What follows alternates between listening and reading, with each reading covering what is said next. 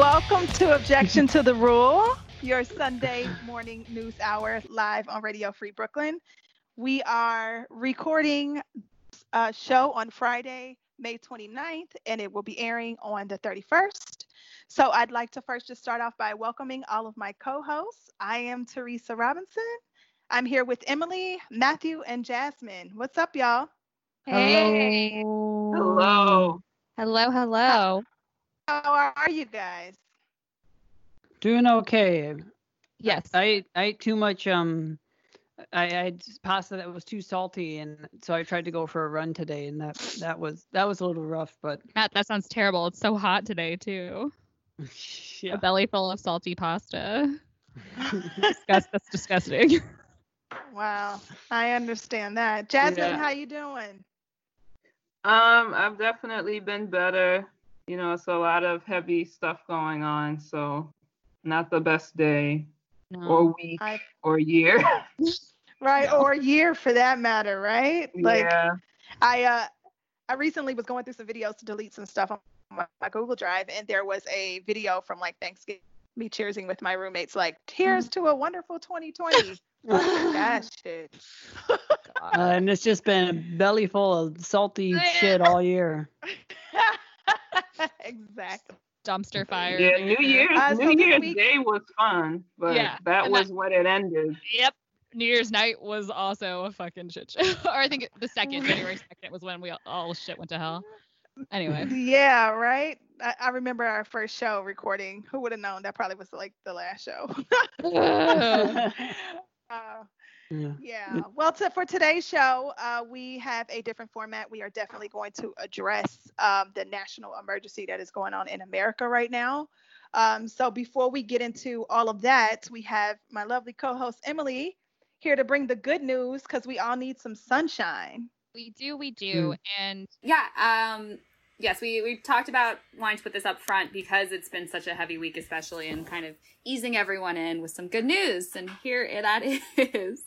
So this story comes from a May 19th article on Tank's Good News titled "Magic Johnson Funding $100 Million in Small Business Loans to Minority-Owned Businesses Neglected by the Government." And it was written by Susan Lamarca. So according to the article, quote, "The federal government's $650 billion Paycheck Protection Program, created to secure employees' paychecks and to ensure the survival of small businesses impacted by the pandemic, has failed to recognize hundreds of Black and other minority-owned businesses, while millions in taxpayer money has been allocated to huge corporations and massive chain restaurants." And some of those businesses include the LA Lakers. The freaking LA Lakers got a lot of that money. So a primary reason for this is that the lenders who were doling out those loans prioritized businesses they already had existing relationships with. Quote, "In fact, a survey by Color of Change and Unidos US shows that just 12% of Black and Latino small business applicants received funding from the government's PPP, which was the Paycheck Protection Program. So in response to all this, Magic Johnson is stepping up and donating $100 million towards loans for women and minority-owned small businesses through his insurance company, Equitrust. Johnson says, quote, "This is, when you think about it, like life and death for so many business owners. They have nowhere else to turn." Yeah, I thought that was a great story. I mean, obviously, it's founded on terrible news, which is that the people, you know, it feels like such a classic story, like we saw it in 2008, like all these well-intentioned government, or I mean, I don't know how well-intentioned they are, but potentially could do a lot of good. A lot of this money is going to people who don't really need it and not the people who really do. So I was happy to see someone trying to do something about that. yeah. Right. And there's also, even when you take out the factor of the federal government failing a lot of these businesses, there's also the fact that, you know, these are systemic issues. Like if you're a minority, if you're a Black or a brown person, you're less likely to have the wealth like in your family to kind of tide you over in any kind of a hardship. So it's like that expression that we have, like when white America gets a cold, like Black America gets pneumonia. It's always like these types of crises make things like they amplify issues that were already there. So that's definitely, you know, something that might be a setback for a lot of bigger businesses or a lot of white-owned smaller businesses. It's a setback for them, but it's like you're completely wiped out if you barely were making it in the first place. Mm-hmm. Yeah, and especially like what you're saying with systemic too. It's like the fact that certain businesses have relationships with banks and other businesses can't get their foot in the door doesn't come from nowhere.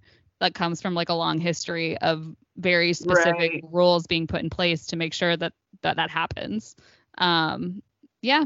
Good, yay, magic. Yay! I actually went to sleepaway camp with his son back when I was 16, EJ.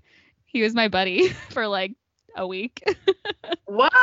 Yeah, we were in carousel together. We were both in the background and just like we're kind of laughing and making fun of certain things. Yeah, it was fun. He seems so awesome. Yeah, he was really cool. I had like my little like I had his email at one point and I don't think I ever used it. But shout out to EJ Johnson if you're listening, which is I don't know the likelihood of that. But anyway. Yeah. All right, that's my story. Teresa, back to you. Thank you so much, Emily, for that good news story. We obviously need it.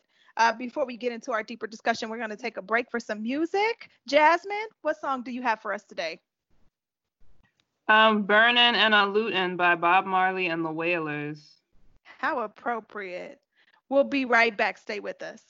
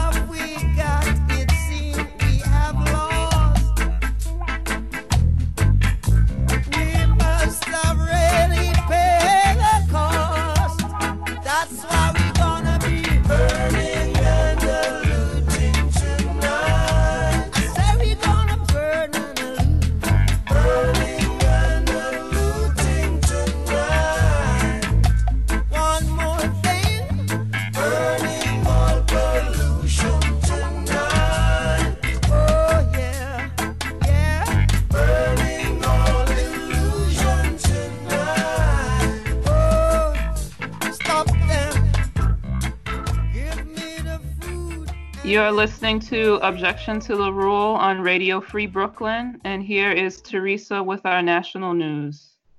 All right, everyone. So we are going to discuss America today. The information gathered to discuss this story was drawn from several different sources, and the authors represented in my summary today are George Fitzgibbon and Philip V. McHarris.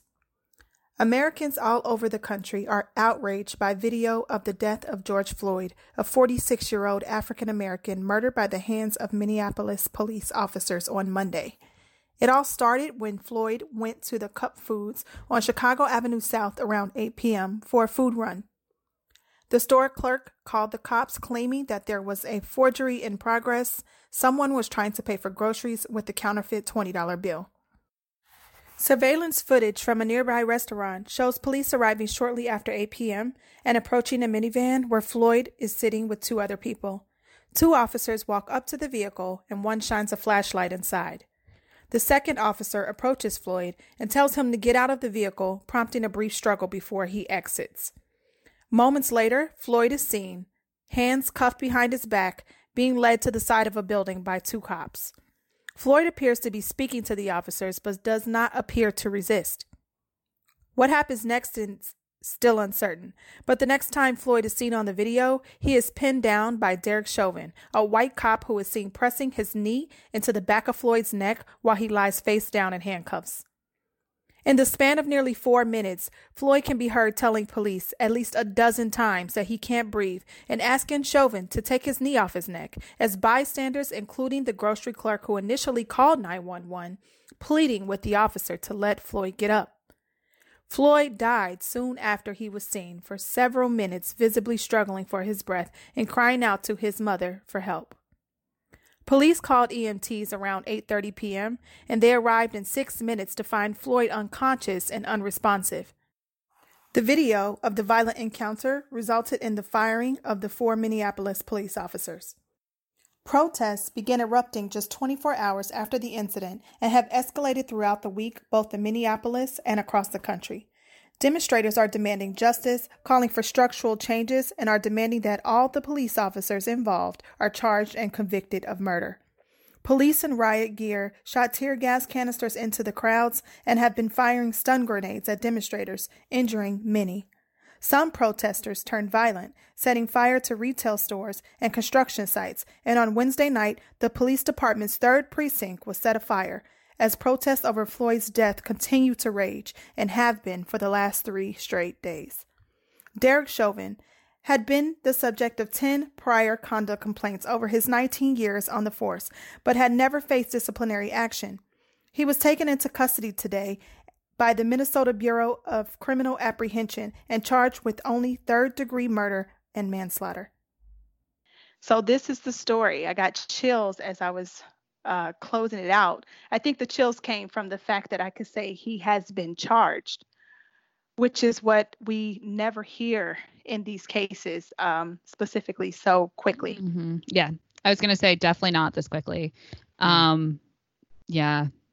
Yeah, Mike Freeman has been the DA for the preceding high-profile police killings, and he's been really dismissive and really slow to act, and very much like, well, we have to prove 250% that this was inappropriate.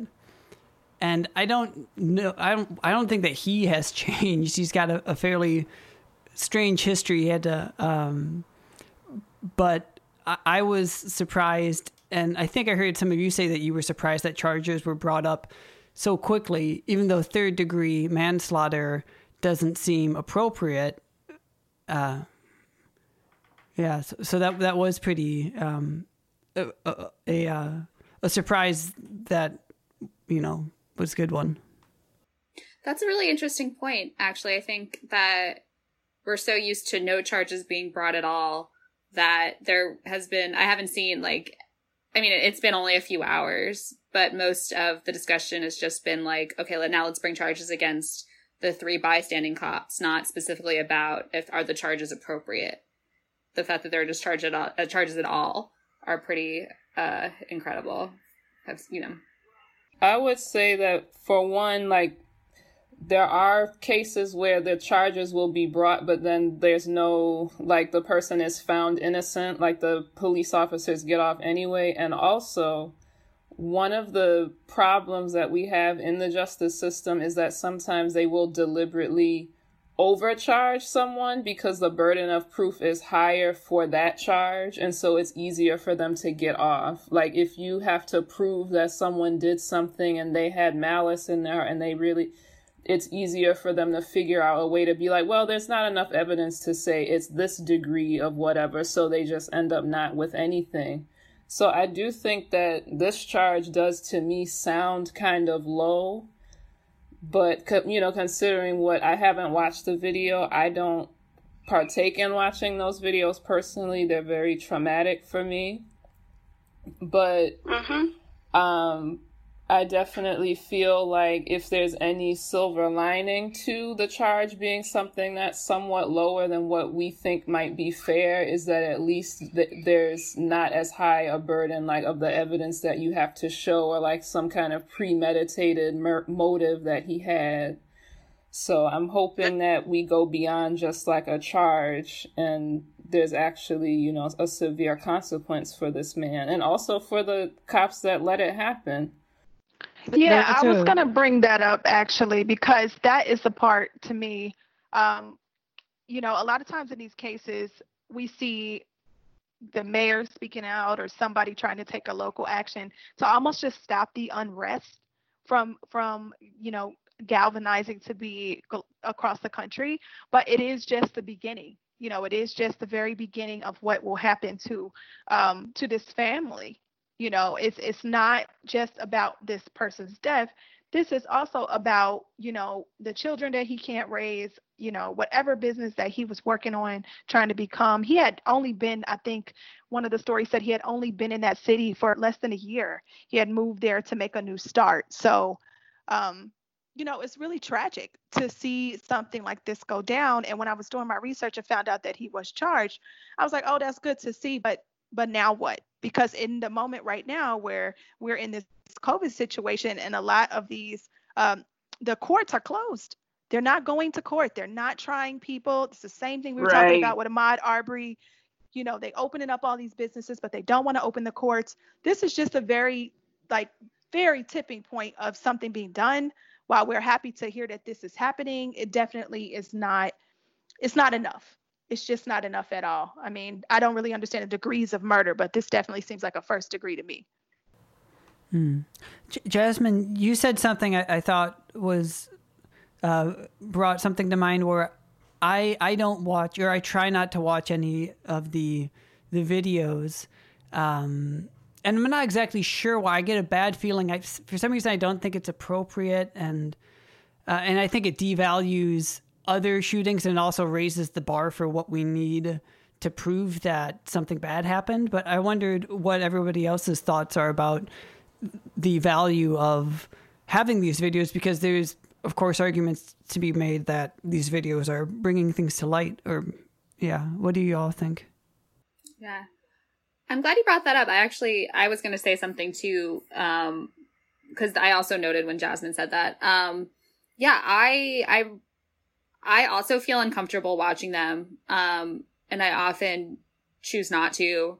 I have a very visceral reaction to them. But not only that, it feels like a violation of their privacy in a lot of ways. But it's tricky because the outcry that we're getting for these stories is because there's video evidence. You know, like, this stuff isn't new. It's just new. It's just more people are seeing it for the first time in the world. It's not new at all. And so that's good that there is video that exists, so a bit more people are aware of what's happening and the severity of what's happening.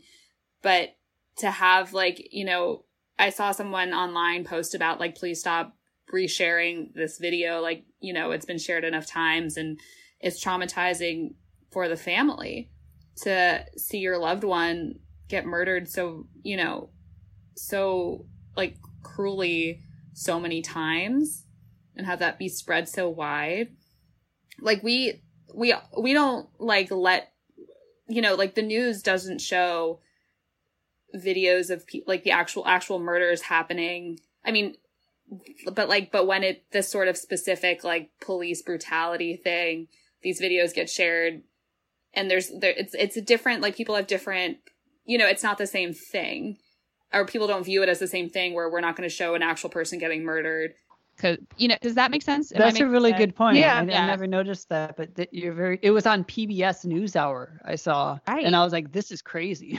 That's insane. And, you know, I didn't mean to say insane. I'm trying not to use that word, but I feel like in this country in particular, like, we have a very long history of disrespecting Black people, even in their death, and making a mockery of them when they've been killed in public by the state. Like, we have a history of having lynching postcards that people would send around, like we send Hallmark cards today. And I do feel like you don't see, as Emily was mentioning, you don't see other types of death with people of other colors being cheapened in this way. And just like there are people who maybe they need to see the video to believe something happened or it gets them outraged, there are people that get an unhealthy and some kind of like twisted excitement from seeing Black people being brutalized. It's not just going out and being seen by people who want there to be some kind of a change. And I would never want to see my loved one over and over again like that. You know, and that's what I think of when I see these things. Like, these are people that could be my family members. And it's horrible, you know. It's like we didn't see the little children that were killed in Newtown. You know, even like there were the poor migrant people, the immigrant people that were drowned, like trying to get into the U.S. I thought that was so callous, the way that those dead bodies were shown. It's like, we don't do this when it's white victims of a crime, even when we do have evidence. There was a case a few years ago when they were news reporters, I believe, and they were killed like on air, and they very quickly took that video down. It wasn't left to linger and like, oh, I have to see it. Why is it okay for Black people? So, like, I understand the thinking that, like, oh, we need this because they don't believe us, and I do think that there's some truth to that, but the truth of the matter is that's extremely fucked up, that you have to see, when it comes to Black people, you have to see this over and over again for there to be an outcry is ridiculous, and you don't see it with everybody else. Yeah, I agree with that. It's really painful. You know, every time we have to report on these stories, I think about the kids walking across. You know, I don't have any children, but the fact that if my kids were at home, I would have to turn the television off. I would have to, you know, shield them from seeing this, and that wouldn't even stop it. You know, that would stop it in my house. But this is something that, you know, you grow up almost expecting to see as a African American in this country. You kind of, you know, I haven't raised kids, but a lot of conversations I've been in lately have been, you know, the conversations that we have to explain to each other. First, are you okay? And to understand that you're going through trauma, right, that you are seeing trauma, that you are being in trauma just by being here, you know, in the middle of all of this extra stuff we're dealing with. And then what to do in the case of when it happens to you or someone you know, or, you know, that portion right there from the person giving that information and receiving it is toxic, to know that that is like the rules of time traveling for a Black person, you know, and these images will never be erased in our minds. Can you say that again about the time traveling? This is what it is. These are the rules of time traveling as an African American, to know what to expect, to understand that you're going to live your life in trauma as long as you are here and you are privy to seeing this stuff, which Jasmine brought is always us. It's always, you know, people of color that we see this sort of traumatic experience with. And then what do you do? What do you do when you feel upset? What do you do when you are approached by police? What do you do when you're in an emergency and you're supposed to call police? These are the rules of time traveling as a Black person. And it keeps, it's like the same story that never changed from century to century to century. You know, it's overwhelming to understand that there is youth right now that is living the same shit that's been going on since the beginning of time. It's like, what are we fighting for? I'm sorry, I don't think I was listening close enough. When you use the analogy time travel, are you talking about you keep getting pulled back to days of like greater racism, like stuck in the past, or what did you mean? The past is the present, Matt. There is really no difference in my mind. You know, when I did the Arbery piece, I was talking about how modern day, like, lynching never quit. You know, it just changed forms. And growing up in the Midwest, you know, you see these things. You're growing up anywhere in this country, you see these things, but it never really changed. You know, I was on the front lines in high school fighting for Timothy Thomas, the 16th unarmed Black man in Cincinnati, Ohio, who was murdered by May, number 16 by May that year. That was when I first went to college. And then I was on the ground when we were fighting in Ferguson. And then I was on the ground when we were fighting in New York. And you know, I have done that. It took everything in me today not to go to Folly Square. I swear, if I didn't have to record this show, I might have been locked up with the COVID, y'all. And I'm just saying that because what are you supposed to do? You know, how do you even respond? So It never ended. Right. Like, it's really, I agree with you, Teresa. I'm there with you 100%. And it's also, these videos are for whose benefit? You know, do I need to see it again to know it happened? No. Do you need to see it to know that it happened? No. You know, it's like we've had video evidence since Rodney King. That didn't get those officers arrested. There weren't any long-term consequences. So to me, if anything, I think it's desensitizing a lot of people in addition to getting some more activated. But there's a whole generation of people, and then people in our parents' and grandparents' generations, that every decade it's a slew of these things that they've seen in their lifetime. It's not new. It's just maybe cameras are more readily accessible. But we've had images, like these really traumatic burning images, for all of our lives at this point. And it hasn't really led to any large-scale systemic change. So it kind of rings hollow sometimes to think like, oh, well, but we need it. We need it. It's like we need something else, and we need something better and more long-term. Because clearly it's not. It's like this happens and then up on to the next. It's another hashtag. Absolutely. Absolutely. So we're going to transition to the next part of this discussion, where we will address the actual riots and the protesting.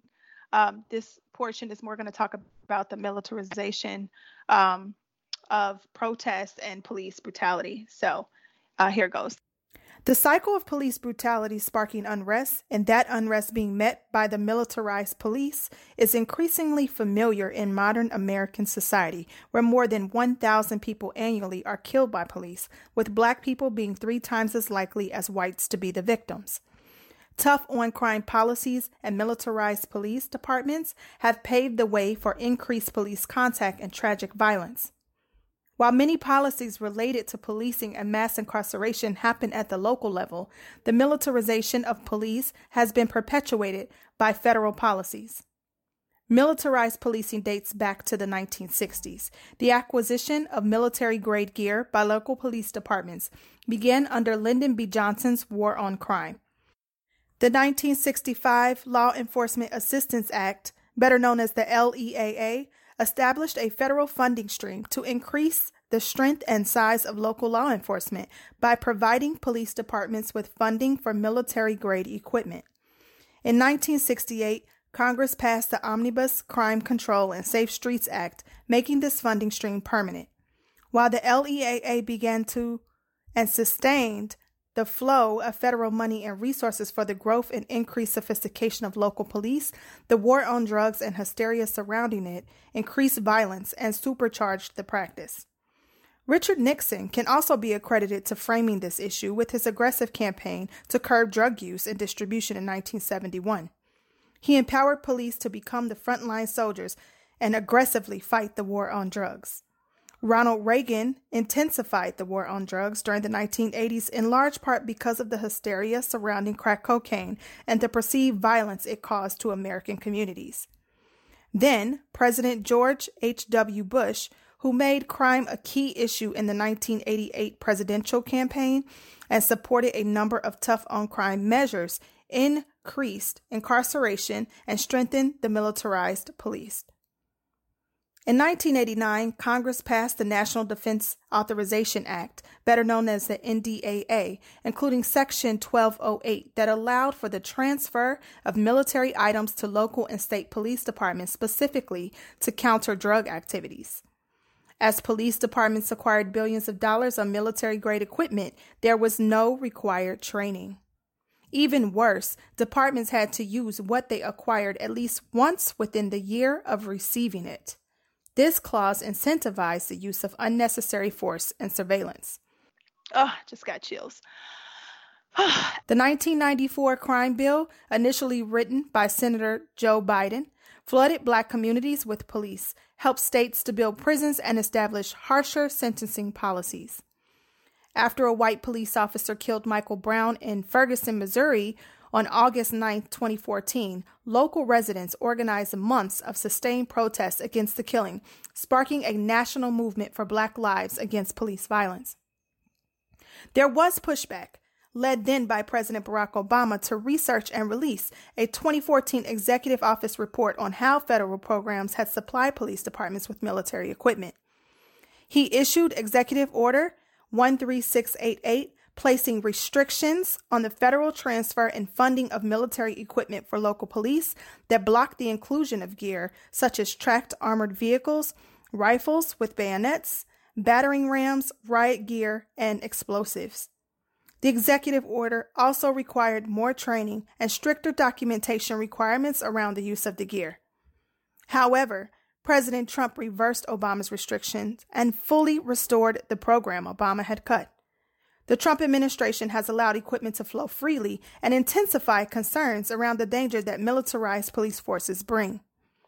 Images on social media and all over the news point to the same department's gentle treatment weeks ago against the white anti-lockdown protesters.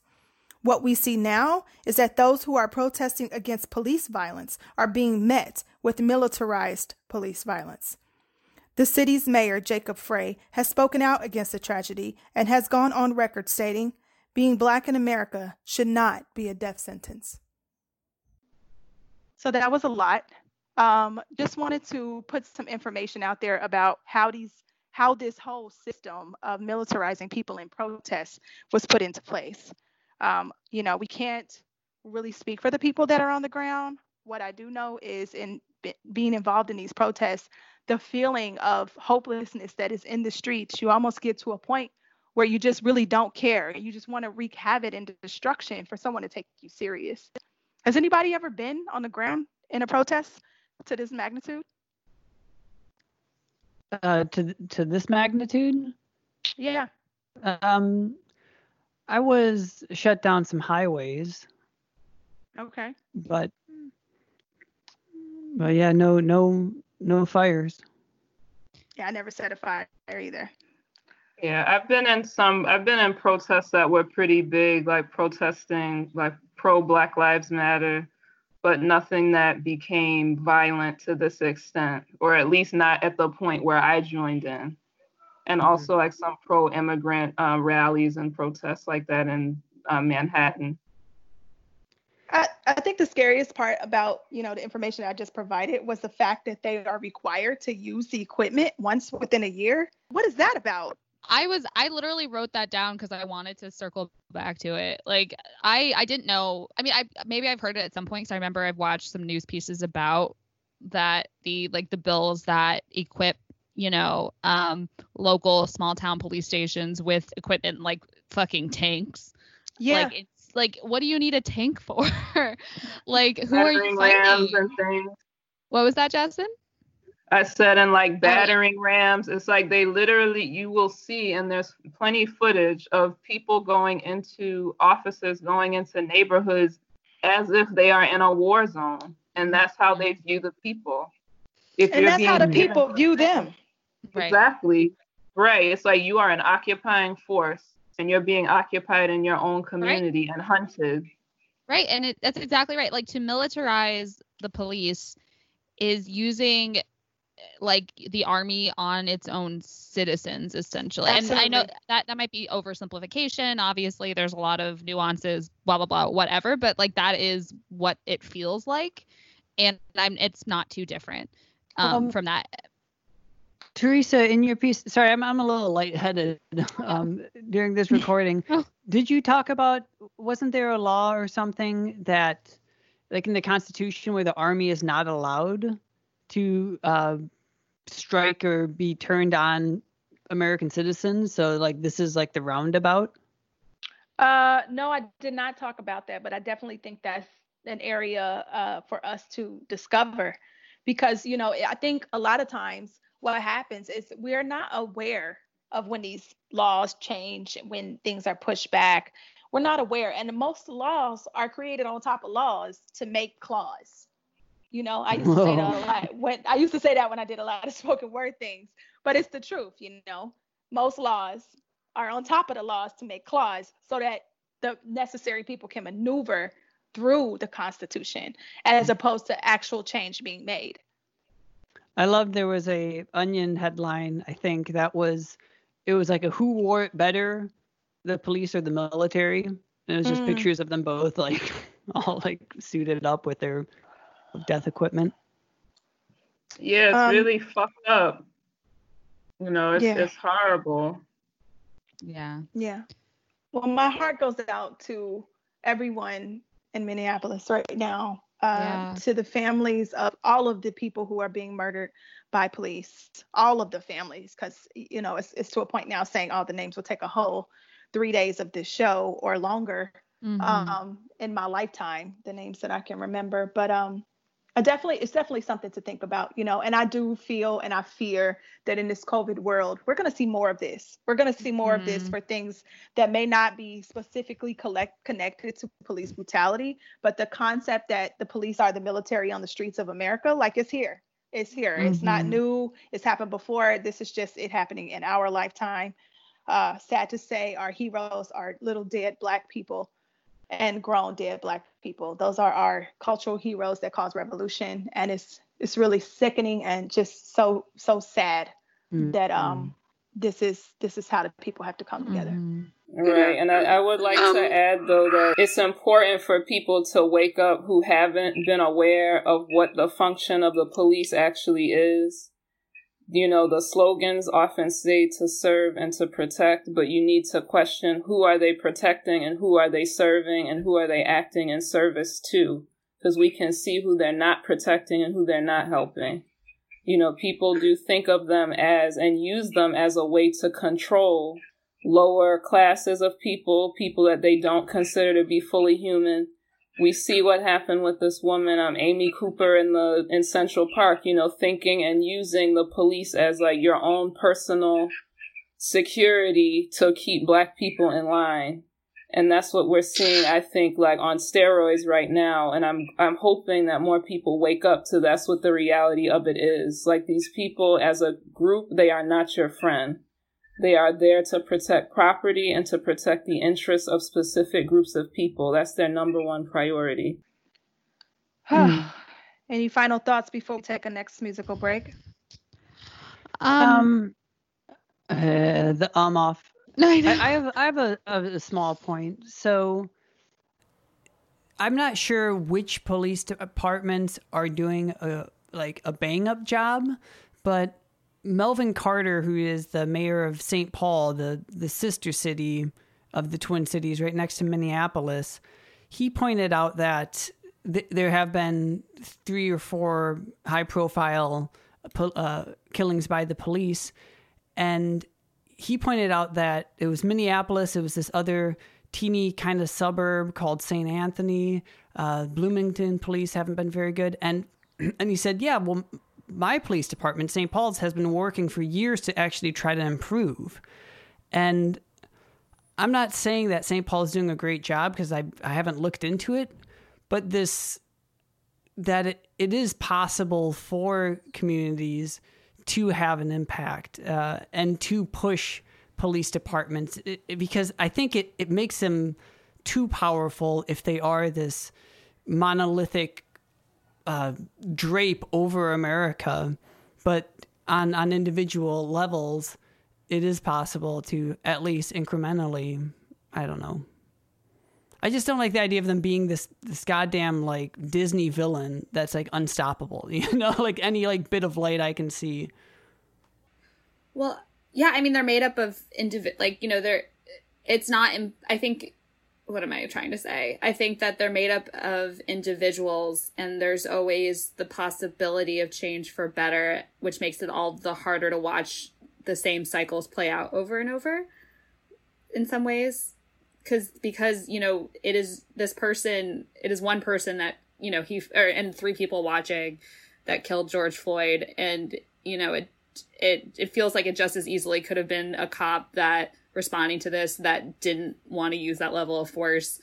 And there's possibility to bring more people like that into the police force and try and get rid of people, you know, try and root out the people who don't have the right mindset. But it makes it harder when we see it play out over and over and over again, knowing that those things aren't happening. Yeah, like at this point in 2020, after all of these years and people fighting and protesting and trying to reform and encouraging people who are from diverse backgrounds to be police officers, I don't feel optimistic at all. Like, I think that you can't have individual and like piecemeal solutions to big systemic problems.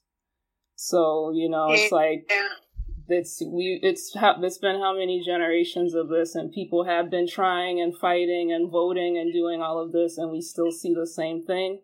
And the things that we see that make it to the news are just the things that make it to the news. Like, we have police departments like in Chicago where there's literal black box torture sites for people that just get disappeared. So I don't know if we'll see like a big overhaul in our lifetime, but that's what I'm hoping for.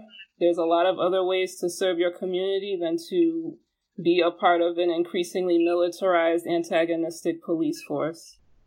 And on top of everything, as we go into our next musical break, you have to be anti-racist. It's not enough to say that racism is horrible. You have to be anti. It cannot be okay for anyone to be treated this way. So we are going to take a break for some music. We have another Bob Marley song. This one is featuring Erykah Badu. It is No More Drama. Please stay with us. We'll be right back.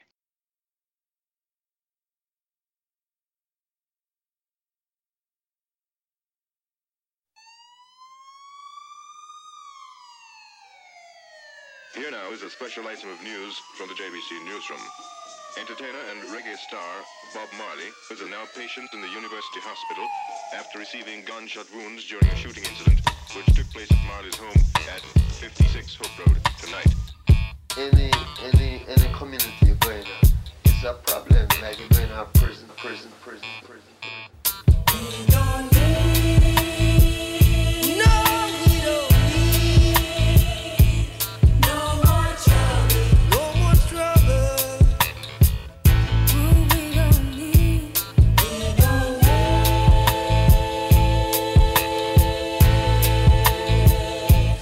no more trouble. Make love and not war, 'cause we don't need no trouble. What we need is love, to guide and protect us all. If you're up, look down above. Have the weak if you are strong now. We don't need no trouble.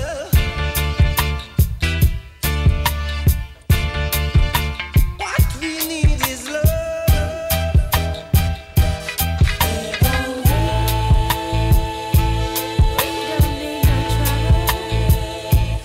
No more trouble. No more trouble.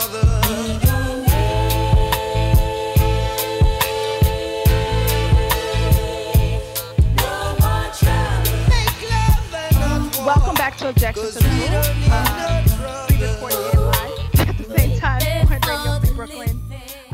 We are going to move into another segment. That song we just played, let me just correct the title, is actually No More Trouble, and that was Bob Marley featuring Erykah Badu. So Jasmine, take us into the next story. Okay, so as we were just talking about, we know that the murder of George Floyd in Minneapolis has sparked protests around the country, and it's drawn the attention of the national news media.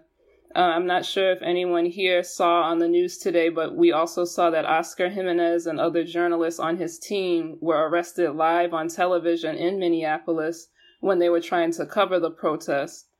But what I wanted to bring to our attention today is that it's not only Black cis men who are being killed by police. So this information is coming from Out.com. The author is Mikkel Street. And just this past Wednesday, a Black trans man was killed by police in Tallahassee, Florida. His name was Tony McDade. Another man was stabbed in an altercation between a man who was thought to be McDade and someone else. The stabbing victim died from his injuries. The Tallahassee police found McDade, alleged that he had a gun on him, and shot him dead. His was the second killing of a Black person by police this week, following George Floyd. According to Refinery 29, he was the 11th trans or gender nonconforming person to be shot to death so far this year. Before his death, Tony uploaded a video to social media in which he recounted being the victim of a racist and transphobic attack by 5 men. He went on to say he planned to get revenge, and he vowed not to go back to prison. The group Equality Florida says that Florida is the epicenter of anti-trans violence in the United States. 7 Black trans women have been killed in the state over the last 2 years. We talked on the show a few weeks ago about the disparities between the amount of media coverage of Breonna Taylor's death and that of Ahmaud Arbery. The amount of media attention and also the manifestations of anger and outrage that we see when a cis Black man is murdered by the state often eclipses what you see when a Black woman or a queer Black person is killed also by the police. What I want for listeners to take away from this is that whose deaths we choose to mourn collectively is a reflection of whose lives we value and whose lives we don't. And it is not only cis Black men whose murders should be sparking outrage and demands for justice. We need to ask ourselves why it is that so many more people are mobilized and activated to fight back when there is a presumed straight hetero male victim than when that is not the case. A person murdered by the police should not have to fit a specific profile to be a catalyst for calls for justice. As of right now, so as of Friday, May 29th, the officers involved in the shooting have not faced any charges or other consequences. So that's the end of my separate story I wanted to bring to our attention. You know, there's many different types of Black people that are being killed by the police. They're not getting their day in court or anything. And I just don't want certain people to be forgotten or left to the wayside because so much attention is given usually to 1 or 2 very high profile cases. Yeah, that's really important. Absolutely, Jasmine. Yeah. Yeah. I mean, I think that injustice anywhere is injustice everywhere, but it is, I think we're way past the time where, you know, these stories are, killing of Black people is never a monolithic thing as you know, normal as it is to us, even with the story of Breonna last week. I mean, we haven't seen any more coverage on that.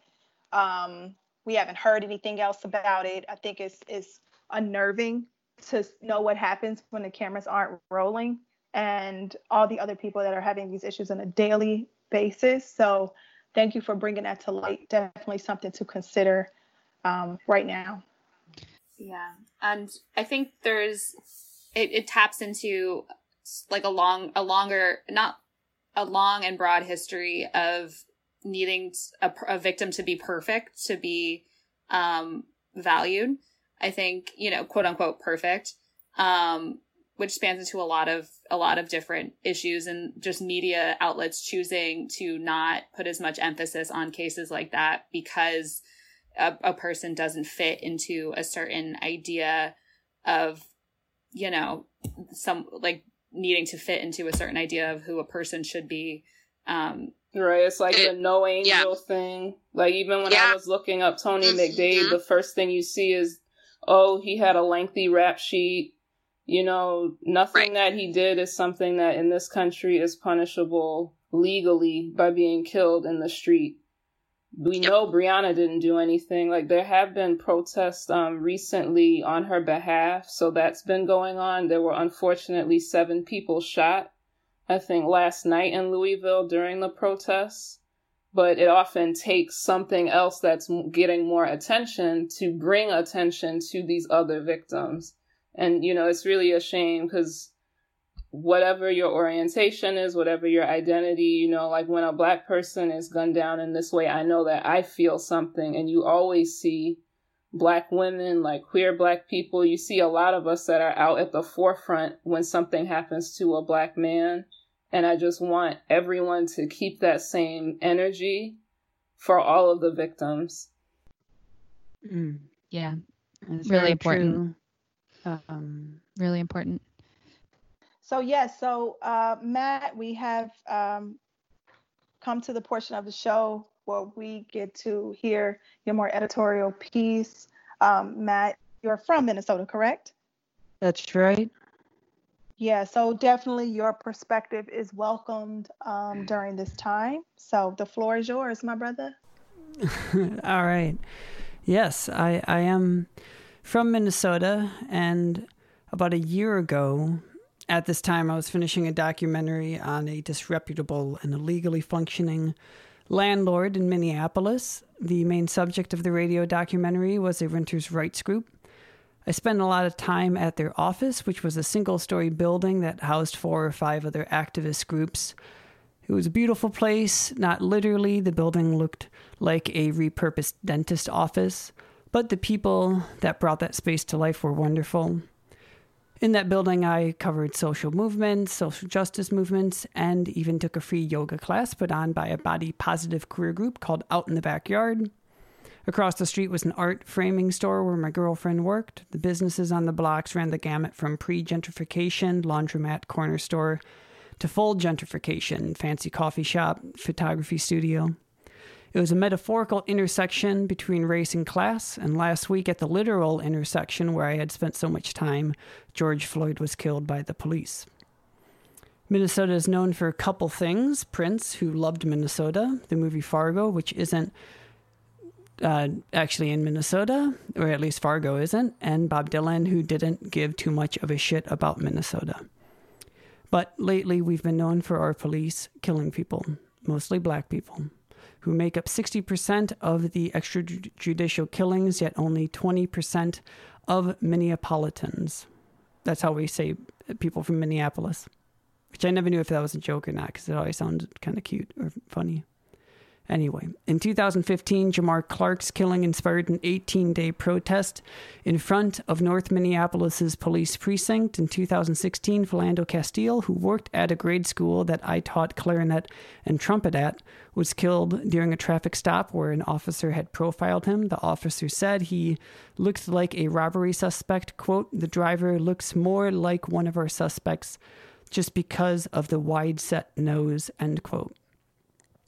In 2017, Justine Diamond, an Australian-American, called the cops because she thought she heard someone being assaulted. When the cops arrived, she knocked on the police car to get their attention. One of the officers was startled and shot her. Melvin Carter, the first black mayor of St. Paul, the sister city to Minneapolis, was interviewed about the recent killing of George Floyd. He pointed out Minneapolis's history of subjugation. For example, Minneapolis had a sting operation focusing on low-level amounts of weed. It was shut down when people learned that 46 of the 47 people charged were black. Mayor Carter also pointed out that St. Anthony's police force, which had trained the officer who killed Philando Castile, had a culture of bad policing. For example, their well-known reputation for racistly stopping black people for traffic stops. But it should be noted, Philando Castile's killer was Latino and Justine Diamond's killer was Somali American. It should also be noted that Diamond's killer, Mohammed Noor, was the only officer that was convicted, which is strange because all the other high-profile killings involved a conscious decision to profile and target innocent people. Moore was trained to react to any surprise with violence, which he did, and he killed a white woman, and he is the one officer who is in prison, while many others are free, and many are also still police officers. It also should be noted that Moore did not have traditional training, but he had an accelerated 7-month course, and then they deemed him able to wield a gun in public. 2015, 2016, 2017, and now another flagrant killing done by the police. But it's not just the killings. A local Onion-like satire site called The Nordly has a headline that reads, "Minnesota continues to rank among best places to live if you ignore asterisks." They're making fun of the ever-present "if you're Minnesotan" articles that claim that Minneapolis or Minnesota is one of the nation's best places to live. And it certainly is, if you're white. Minneapolis's economy is strong. There's a respected state university, 3 professional sports teams. If you're white, it's heaven on earth. But if you're Native, not so much. If you're Dakota, the city of Mankato, Minnesota, is not the cute small town where the Minnesota Vikings have summer training camp, but the location of America's largest mass execution. In 1862, after an uprising caused by settler violence, 38 Dakota men were hanged. The order was given by Abraham Lincoln.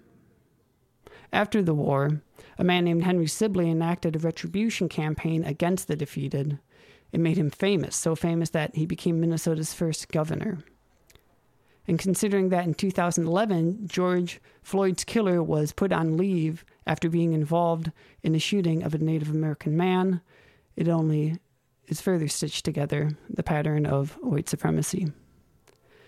Minnesota is the best place to live, again, if you're white. Minnesota has the 47th largest economic racial disparity in the country. Black home ownership is at 24%, while white home ownership is at 76%. Many homes still have racial covenants written into the deeds that say that the house cannot be sold to black people. It's an unenforceable stipulation, but it still remains there in writing. But here's the weird part. Minnesota isn't the 47th worst place to live if you're black. The discrepancy of wealth is the 47th largest. So if you're black, your neighbors are doing fine, more than fine. There are magazine articles with titles like Minneapolis ranked second best city for young professionals, while black people are being denied loans and killed in the street. It's under this backdrop that all of the rioting started. I don't want to disempower my fellow Minnesotans who have been fighting for equality. There has been much progress, though it is in no way a sign that white supremacy is winning.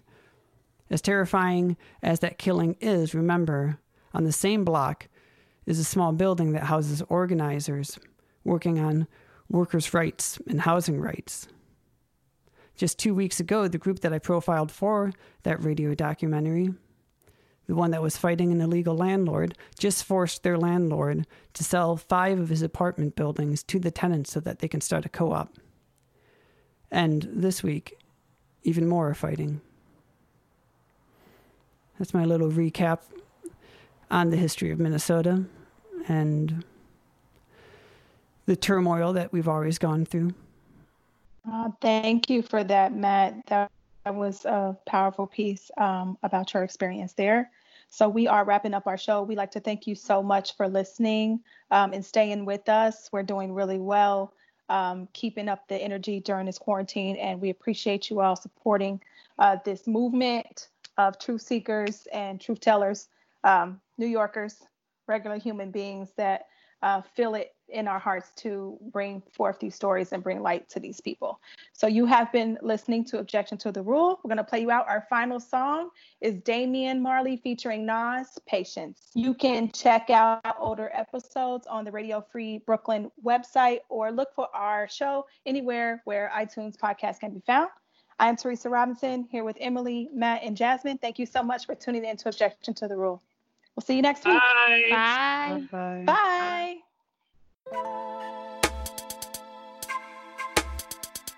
Here we are. Here we are.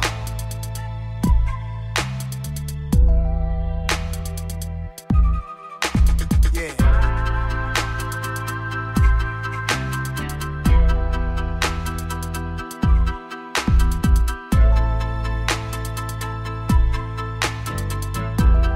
This one right here is for the people.